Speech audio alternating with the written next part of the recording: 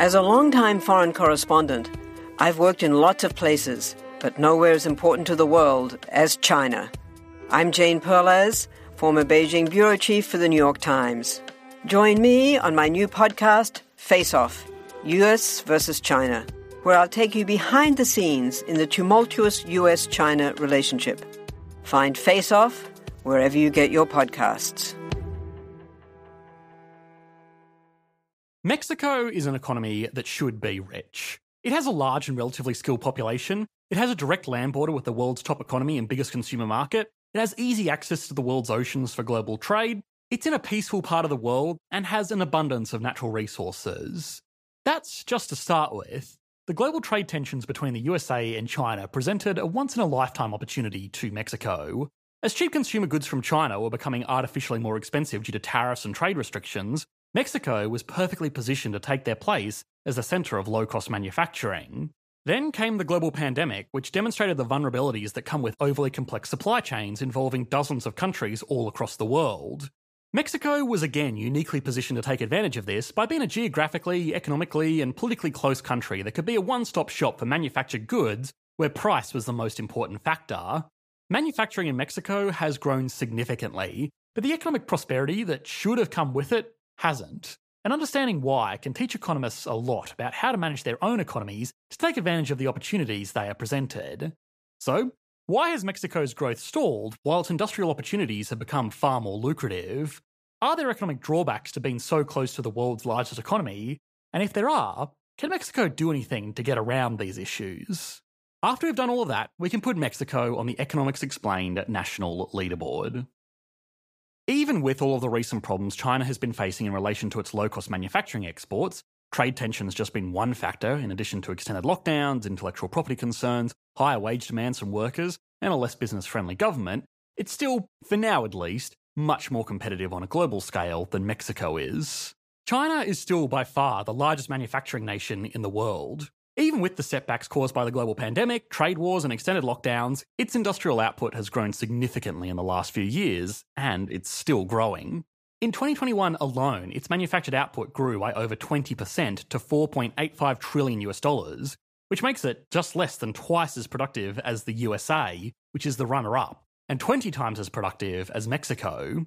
To be fair, that did follow 3 years of stagnation, where output remained mostly constant through lockdowns, and Chinese manufacturing data is notoriously unreliable. But even with the most conservative estimates, there is no country on Earth that's anywhere close to replacing China as an industrial centre, which is normally what people are talking about when they say something is going to be the next China.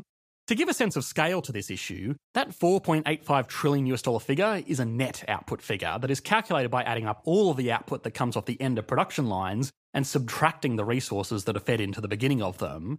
That means that the Chinese economy adds that much value, roughly 5% of total global output, to resources in its factories every year. Mexico, by contrast, produces $230 billion worth of manufactured goods every year, which means even if the country produced nothing for itself or any other country in the world, and only made stuff exported exclusively to the USA, it still wouldn't make enough to replace half of the imports coming from China, which are worth $580 billion. Economies with well-functioning markets will naturally seek out the most competitive goods and services. The US-China trade war, the rising cost of Chinese labour, and the far more simple logistics of getting something from over the border rather than getting it over the world's largest ocean has closed the gap, but it still hasn't eliminated it. It's always important to address biases when looking at issues like this. People are always much better at finding evidence that affirms something they want to be true than finding evidence that goes against what they want to hear.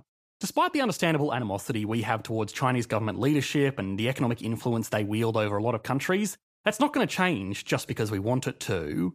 In the context of this particular macroeconomic discussion, with China and Mexico fighting over the lucrative US market, these social and political issues probably also distract from the fact that Mexico is not perfect either. While Mexico boasts several strong economic characteristics, including abundant natural resources, a young and productive workforce, and favourable geographic location, it still faces criticisms and challenges that hinder its full economic potential. One of the key issues is crime, which remains a significant concern and affects both the domestic population and the country's international reputation. I think we can be honest and say that it's unfortunately one of the first things that we think of when we think of Mexico, and at that point, whether that's deserved or not really isn't important. Today, more than ever, international reputations matter. Mexico's association with cartels and illicit activities overshadow its status as a major export market and destination for foreign investment. It's important to note that this video focuses solely on Mexico's legitimate industries. The illicit industries probably deserve separate attention. Nevertheless, the negative perceptions and bad press surrounding Mexico have had significant economic repercussions. International investors often overlook Mexico as a major developing economy due to concerns about safety and security. Another problem is simply opportunity. Despite its position as the 15th largest economy in the world, Mexico struggles with wealth distribution, with the nation's wealth thinly spread over its large population with intense concentrations at the very top. While wealth inequality is not as severe as in some countries, it remains a significant concern. Regional areas, particularly those located beyond border regions with the USA and Mexico City, experience greater poverty and limited access to economic benefits compared to major cities. Wealth inequality by itself does cause social issues, but it doesn't always hurt the economy. One of the main reasons that people think Mexico could be the next China is because it offers low-cost manufacturing. Wealth inequality has also contributed to the issue of being underbanked in Mexico. Many people lack access to traditional financial services such as bank accounts, internet banking, home loans, and credit cards. This lack of financial inclusion creates various problems, including limited financial stability, difficulty in conducting business, and restricted opportunities for social mobility. While having a well-regulated financial system brings advantages such as secure money storage, investments, and ease of conducting business, Mexico's underbanked situation hampers the realisation of these benefits. The lack of opportunities, coupled with issues like crime and low-income prospects for regular workers, has led to a significant exodus of educated individuals from Mexico. The country's largest export is its own people, with over 13 million Mexican citizens living abroad, notably in the United States. While remittances from these individuals benefit the local economy, a negative impact arises when skilled workers leave the country permanently. A flow of foreign income from abroad will never be a long-term replacement for highly skilled workers domestically that can build out value-adding industries. Mexico's inequality, characterised by extreme disparities between the super rich and the poor, exacerbates these issues as people are more inclined to seek out a better life in the north. But, as many will point out, that might be starting to change as opportunities start to move down south. Want to learn how you can make smarter decisions with your money? Well, I've got the podcast for you. I'm Sean Piles, and I host NerdWallet's Smart Money Podcast. On our show, we help listeners like you make the most of your finances. I sit down with NerdWallet's team of nerds, personal finance experts in credit cards, banking, investing, and more. We answer your real-world money questions and break down the latest personal finance news. The nerds will give you the clarity you need by cutting through the clutter and misinformation in today's world of personal finance. We don't promote get-rich-quick schemes or hype unrealistic side hustles. Instead, we offer practical knowledge that you can apply in your everyday life. You'll learn about strategies to help you build your wealth, invest wisely, shop for financial products, and plan for major life events. And you'll walk away with the confidence you need to ensure that your money is always working as hard as you are. So turn to the nerds to answer your real-world money questions and get insights that can help you make the smartest financial decisions for your life. Listen to NerdWallet's Smart Money Podcast wherever you get your podcasts. Companies such as GM, Ford, Toyota, and Tesla have taken advantage of Mexico's labour force so close to home by making major investments into the country. This foreign investment, like all foreign investment, can be placed into two categories: foreign direct investment and foreign portfolio investment. Foreign direct investment refers to specific investments made within a country where the investor maintains a significant control over the asset and stands to benefit more than just financial returns. For example, if a wealthy US family buys a holiday home in New Zealand, that is considered foreign direct investment. Similarly, when a car company like Ford establishes a factory in Mexico, it also falls under foreign direct investment. This type of investment is generally seen as beneficial for the economy as it stimulates local markets and creates jobs, but it has problems. Foreign direct investment, by its very nature, gives a lot of control to foreign entities, and it also means that most of the economic planning around these investments is focused on extracting value to be returned to the investor's home country. When a US company opens a factory in Mexico, it isn't doing it to help the Mexican economy or its people, it's doing it to get access to a manufacturing centre that's cheaper than a domestic operation. Any boost to the local economy is a side effect, and one that's probably not even welcomed by the business making these investments that don't want the labour force to get too prosperous and start asking for too much money. What's more is that any major developments made by these investments will return value primarily back to the investor's country. If a US-owned R&D centre set up in Mexico and discovered some amazing new battery technology, that technology would belong to the US company. So the alternative is foreign portfolio investment. Foreign portfolio investment involves investing in foreign markets through financial instruments facilitated by local financial institutions. For instance, an Australian investor could buy US stocks through an Australian broker without physically travelling to the US, or a US citizen could buy shares in a Mexican startup studying battery technology. If that startup did end up discovering amazing new battery technologies, the US investor would get a nice return, but the technology would still belong to a Mexican company. That's why this type of investment is normally seen as the best option for the country receiving it. But for all of the reasons that we've already explored, and the ones that we'll cover soon, it's just not a very popular option in Mexico. Even still, the foreign direct investment in Mexico has still brought benefits through job opportunities, training, and development of local industries. When Tesla builds its new factory in Mexico, it will be employing thousands of Mexican workers just to build the thing, before employing thousands more to run it once it's operational. But more than just that, this foreign direct investment, especially by large, well-known multinational corporations, is doing something less tangible but arguably more important. Every time a big new investment is made into the Mexican economy, it's followed by headlines which will slowly but surely shift public opinion about the country's economic potential. As a result, Mexico is gaining a reputation as a reliable supplier of quality manufactured goods, rather than just a country filled with crime and cheap labour. The other way a country can build its own industries is through debt, which also plays a unique and crucial role in Mexico's economic dynamics. The nation has a remarkably low household debt to GDP ratio, and while that sounds like a good thing, it's mainly due to the underbanked population. This underbanking issue makes it challenging to provide loans to individuals who predominantly earn cash income and likely do not have formal financial records. This low debt availability also restricts Mexico's growth potential. Compared to other developing countries like China, India, the Philippines, or Japan in the past, Mexico's growth rate has been slower primarily due to this debt-related constraint.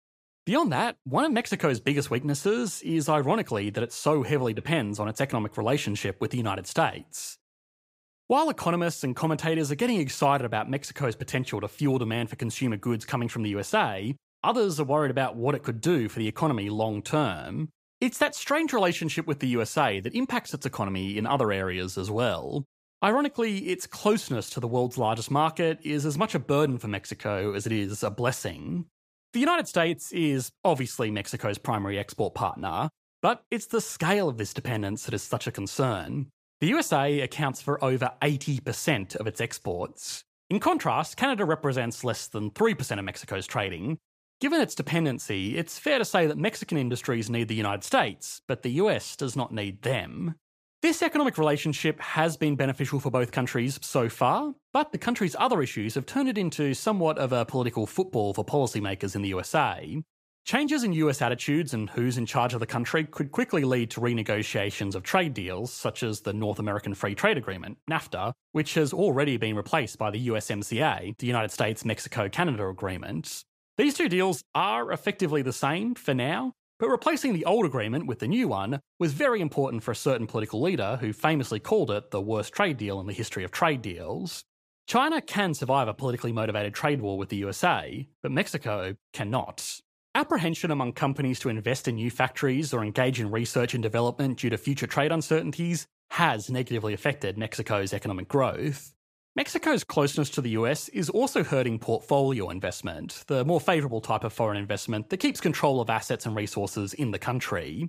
The reason is that foreign investors would just prefer to put their money into the USA, a much more stable, larger, and typically more prosperous market.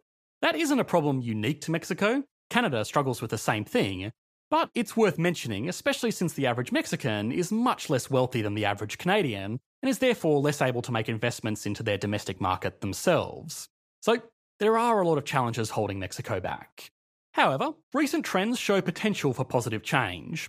Access to technology has been identified as a driving force behind improved access to financial services in Mexico. Digital banking, mobile payments, and fintech innovations are gradually making inroads and providing financial solutions to the underbanked population. Efforts to combat crime and corruption are ongoing, although progress is gradual.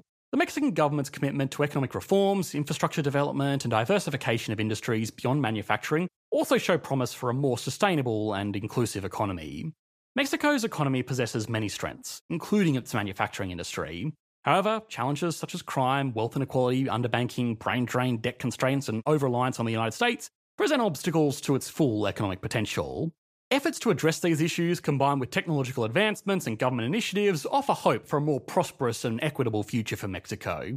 But Mexico is not going to be the next China, and it's got a long way to go before it can even slightly reduce the United States' dependence on China. But even if it doesn't get there, if it keeps heading in that direction, it will hopefully reduce its dependence on the United States. Okay, now it's time to put Mexico on the Economics Explained national leaderboard. Starting as always with size, thanks to the industries it does have, Mexico has a GDP of $1.3 trillion, which makes it the 15th largest economy in the world, just behind Spain and just ahead of Indonesia. It gets an 8 out of 10.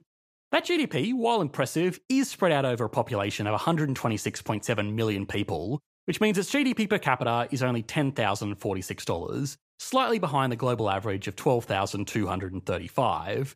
The opportunities are there, and this figure is improving, albeit slowly, but for now, Mexico gets a 5 out of 10.